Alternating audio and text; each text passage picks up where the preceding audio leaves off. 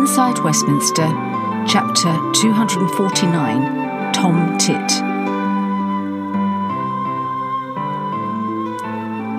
"Try not to fret," Annabel said to her husband, Prince Edmund. "I know it's easier said than done, but let's wait till we really have something to worry about." As ever, the prince knew his wife was telling the hard truth. He knew there was nothing he could do about how innocent words could be twisted to give wholly the wrong impression.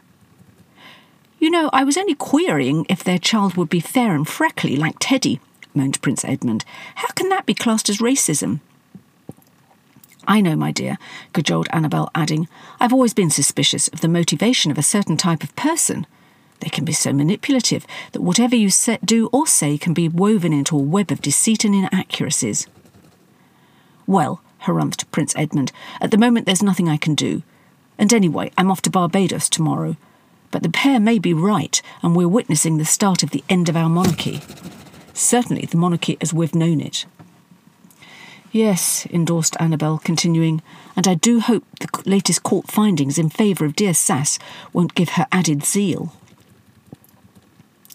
In a different corridor of power, Sir Kieran Hardy was putting his reshuffle into action, and his deputy leader, when asked timely and incisive questions, was put on the spot on TV as, mid-interview, it was clear that she hadn't got a clue about what her boss was up to.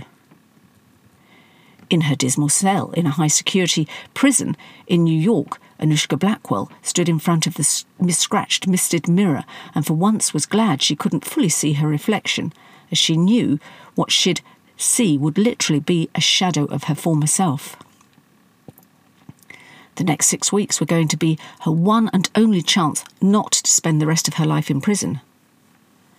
How could it have come to this? She kept asking herself, though, if she allowed herself to properly reflect, the answer was staring her in the face. French President Macron was in hysterical mood. How dare the UK PM publish a letter to him about the small boats crisis on Twitter for every Tom, Dick and Harry to see? "Il est le clown, et Westminster est le circus," he kept shouting at no one in particular, which only had the effect of making him look exactly what he was accusing Potty of embodying, a stupid little joker.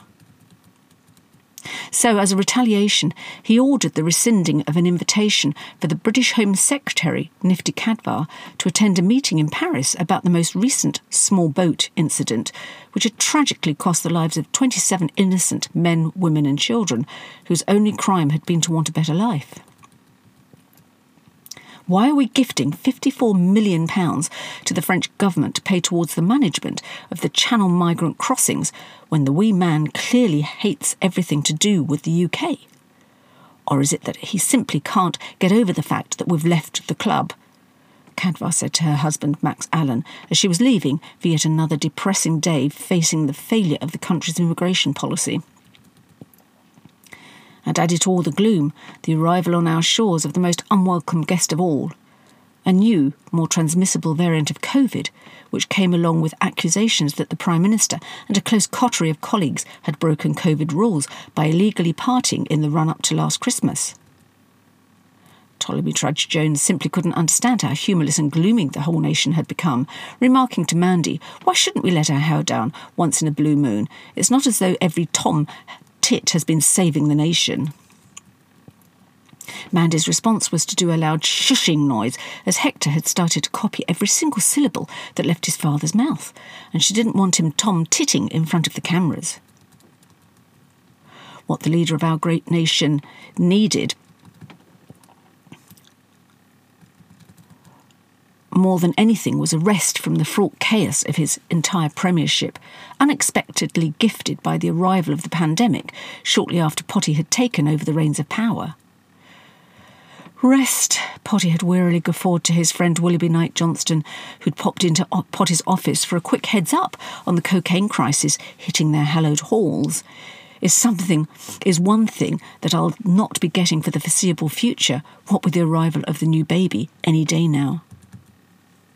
KJ harumphed his agreement, saying, "Well, old chum, pity you can't buy in a nanny like ours." "Don't know where I'd have got to without her. She's been wiping everyone's bottom since she started with my eldest brother over 50 years ago." Potty just gloomily shrugged his shoulders, knowing that such luxuries were totally out of the question, given his current financial situation. How he wished life's enemy, timing, hadn't cheated him, well and truly. He rued the fact that had Matt Shrove not screwed over his premiership bid all those years ago, he'd probably still have been married to the inestimable Sophia with Scarlett on the side, and he'd have been Prime Minister back then in a financially secure situation, and having avoided the terrible pandemic. Now his finances were all done by the seat of his pants, sliding precariously along Skid Row, living from one monthly paycheck to the next.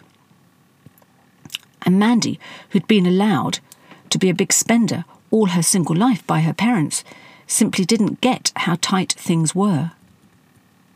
Sophia, too, out of spite, had understandably taken him to the cleaners, even though she had enough dosh to live more than comfortably for the rest of her life. And his children, by her, were more financially demanding than ever.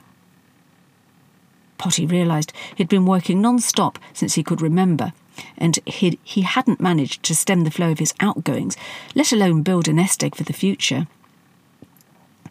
It was too depressing, so he decided that, as with all his many other problems, he'd park it right at the back of his mind and work hard on forgetting them all.